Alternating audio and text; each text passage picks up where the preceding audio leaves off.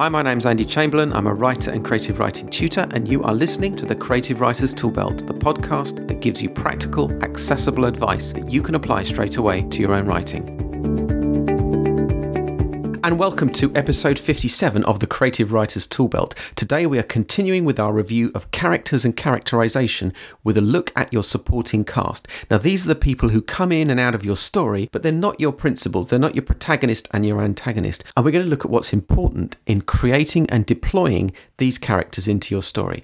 Let's start by going back to the critical questions and objectives for characters in your work. If you've listened to recent episodes, you'll know that as far as I'm concerned, the two critical issues with the development and deployment of characters are, first of all, defining the essence of your character so that the reader understands who they are and they appear as an authentic, distinct person in your story. And secondly, defining the goals and motivation and passion for your character. So they're not just sitting there on the couch. They have a purpose and drive, and that gets them into the story and involved with the other characters. Now, these are the two critical factors in the development and integration of characters into the story, and that can apply to your principal characters and to your supporting cast. Let's start by looking at defining the essence of the character. In episode 46, I talked about creating the essence of a character, and in that episode we explored how you can 1. Use setting and context to create the character, 2. Use character interaction as well to develop the character, 3. Give the character voice to help give them that essence that we're talking about here, and 4. Use complementary characteristics to enrich them. Now, I don't want to replay what I said in episode 46, but suffice it to say that the steps in creating a good principal character apply equally well to creating that supporting character. Let's think about setting and context first of all. Now, great characters have great settings. Fagin in his lair above the streets of London, Sauron lurking in his tower in Mordor, Frodo and Bilbo living at Bag End, Loch Lamora on the streets of Comor, and Katniss Everdeen, the small town girl from District 12. These characters are effective in part because they're placed into a setting that complements them and works with them. If we move on to think about interaction and voice, and I want to treat those two together, effective characters show who they are through interaction with others, and they will do that very often with a distinctive voice. If you think about Luna Lovegood, for example, from the Harry Potter series, what an amazing supporting character she is. We know so much of who she is from her interaction with others. Here, for example, is a little quote where she's talking to Harry about the idea of him becoming an Auror. "I don't think you should be an Auror, Harry," said Luna unexpectedly. Everyone looked at her. "The Aurors are part of the Rotfang conspiracy. I thought everyone knew that. They're working to bring down the Ministry of Magic from within using a combination of dark magic and gum disease." That's just an example of how Luna's voice and her interaction with other characters shows how delightfully bizarre she is. Let me give you another example, again from Luna. This is her talking to Harry about the fact that she is able to see Thestrals. "Oh yes," said Luna, "I've been able to see them ever since my first day here. They've always pulled the carriages. Don't worry, you're just as sane as I am." You can see, I hope, in these quotes, J.K. Rowling's genius for presenting characters through both an interaction with other characters and through giving them a distinctive voice. Now, sometimes an encounter between a principal character and supporting character gives us an insight into both of them. In The Lord of the Rings, it takes Frodo's encounter with Galadriel for him to understand at a deep level the weight and potency of the ring. These are Galadriel's words to him in the book. "And now, at last it comes. You will give me the ring freely. In place of the Dark Lord, you will set up a queen, and I shall not be dark, but beautiful and terrible as the morning and the night, fair as the sea and the sun and the snow upon the mountain, dreadful as the storm and the lightning, stronger than the foundations of the earth. All shall love me and despair." Tolkien is using the voice of Galadriel and the setting in which he's placed her with Frodo to show us something about the ring and the setting and the story, but also the characters involved. Now, introducing a character is a particularly important aspect of their interaction. And in her article at IO9, 10 Secrets to Creating Unforgettable on creating supporting characters, Charlie Jane Sanders suggests that we might be able to magnify the impact of introducing a character by effectively doing it twice. Once through reference to that character by other characters who are already on the scene, and then by that character actually appearing. And certainly it's true that we can magnify the impression that a character makes on our readers by having others refer to them before they appear. And there are numerous examples of this in literature and film. In The Lord of the Rings, both Gandalf and Saruman hint darkly at the things in the mines of Moria that should not have been disturbed by the dwarves. And that's a great introduction for the Balrog. In the Star Wars franchise, the Emperor is mentioned in the first film, is seen as a hologram image in the second film, and at last makes an appearance in the flesh in the third film. And by the time we actually see him, his reputation has been built up considerably. Think about the interaction amongst your supporting cast and also between supporting cast and principal characters. This is really important because it's likely to be a key part of their function in the story. What are your supporting cast there for? How do their goals and ambitions link with the goals and ambitions of your principal characters? Let's think about complementary characteristics for a moment. Again, what's good for principals is also good for supporting cast. Luna Lovegood, for example, wears orange radishes for earrings. How bizarre is that? And then in Oliver Twist, we have Fagin with his handkerchiefs. From Star Wars, we all know Chewbacca's memorable growl. Caesar Flickerman from The Hunger Games has dyed hair and a midnight blues suit, and his trademark bullish interview style, which is reflected in his voice. In her article, Charlie Jane Sanders recommends giving your supporting characters at least one distinctive characteristic and also a strong fashion sense. So that's how you can develop the essence of the character so that you can create somebody who is distinct and authentic and really connects with the readers. But let's think now about goals, motivation and passion for a moment. Earlier we thought about Luna Lovegood, but what are her goals? What are her motivations and passions? Well, we can see that for all her laid-back otherworldliness, she is as motivated by loyalty and friendship as the principal characters. And these are the key themes and drivers across all of those books.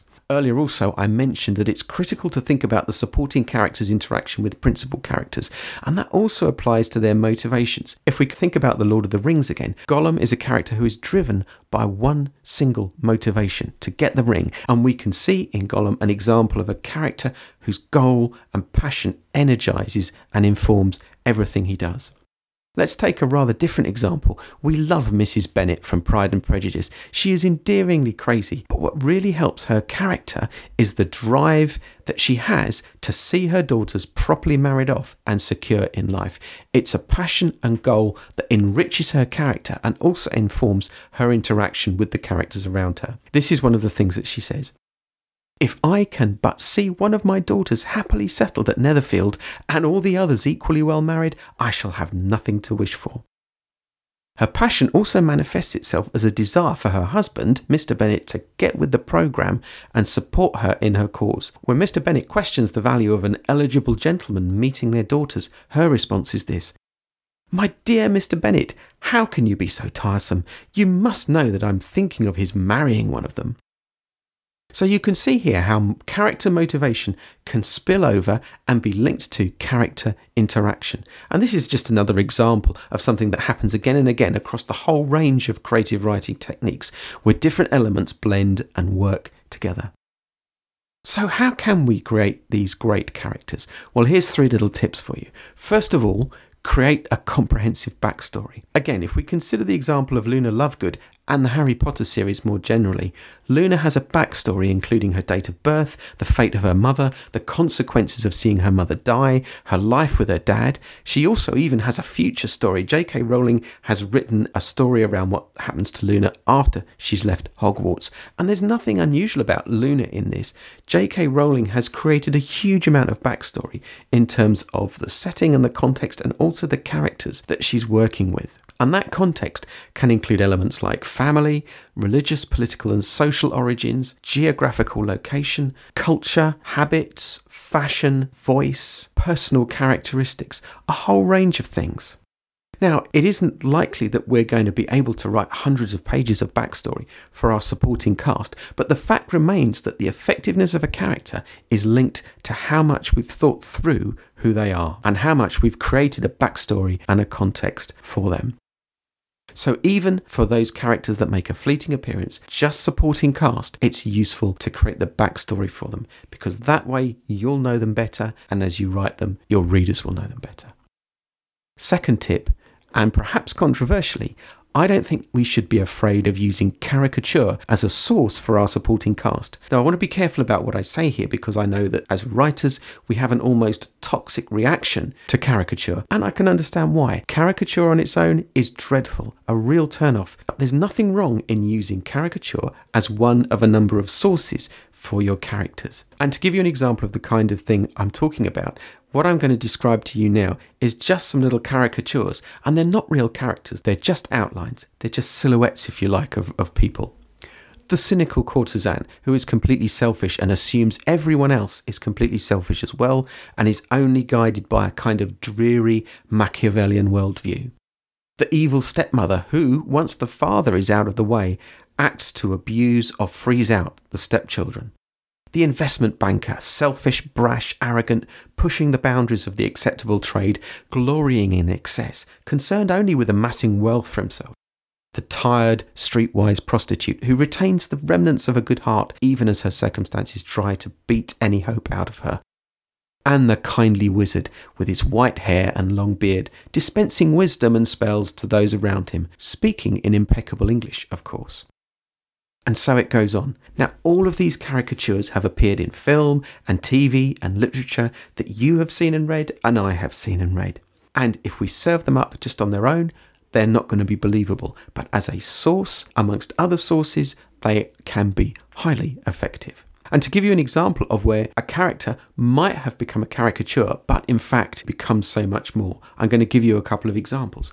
If you've read The Lies of Loch Lamora by Scott Lynch, you can see how Chains, the mentor of the young gentleman bastards, could be seen as a kind of Fagin figure. But in fact, he's so much more than that. He transcends that caricature and becomes his own character. In Markus Zusak's book, The Book Thief, Liesel's stepmother seems to fit that tyrannical caricature, but as the book progresses, we see that there is so much more to her. And finally, anyone who's read Joe Abercrombie's First Law trilogy will know that if you think that Bayaz is just some kind of Gandalf reboot, then you're in for a bit of a shock. So, by all means use caricatures as one of a number of sources for characters, but don't make this mistake of stopping at that. Look at other sources as well. And they can include your imagination and real life. You can use aspects of people from real life as a source. Don't use a person in their entirety in your book. If you just transplant a real person into your book, it won't work. And the reason is that that real person isn't the character in your book. Eventually they'll clash with the plot in some way. So you can draw on real life people for mannerisms, characteristics, habits, voice perhaps, but don't draw on them wholesale. So let's recap then. The two critical elements for supporting cast are pretty much the same as the critical elements for your principal characters. One, defining the authentic, distinctive character essence, and two, getting the goal, motivation and passion right. And to get these elements right in your supporting cast, there are a number of things you can do. The first thing I'd recommend is you do the necessary work on the backstory. Backstory is like a kind of iceberg. Most of it is concealed, hidden beneath the water. But the more backstory you write, the more confident you'll be with the character and the better you'll write it. Other things you can do, you can draw on caricature, you can draw on your imagination, and you can draw on real life. You can bring all of these sources together to create convincing, authentic, supporting characters. So that's it for this episode. I hope this has been helpful to you. Today I have quoted from or referred to the Harry Potter series by J.K. Rowling, published by Bloomsbury, Pride and Prejudice by Jane Austen, which is in the public domain, the Hunger Games series by Suzanne Collins, published by Scholastic, The Lies of Loch Lamora by Scott Lynch, published by Gollancz, The Lord of the Rings by J.R.R. Tolkien, published by HarperCollins, The Book Thief by Markus Zusak, published by Transworld, and the First Law series by Joe Abercrombie, published by Gollancz. And I've also referred to the article 10 Secrets to Creating Unforgettable Supporting Characters by Charlie Jane Anders, which appears at IO9.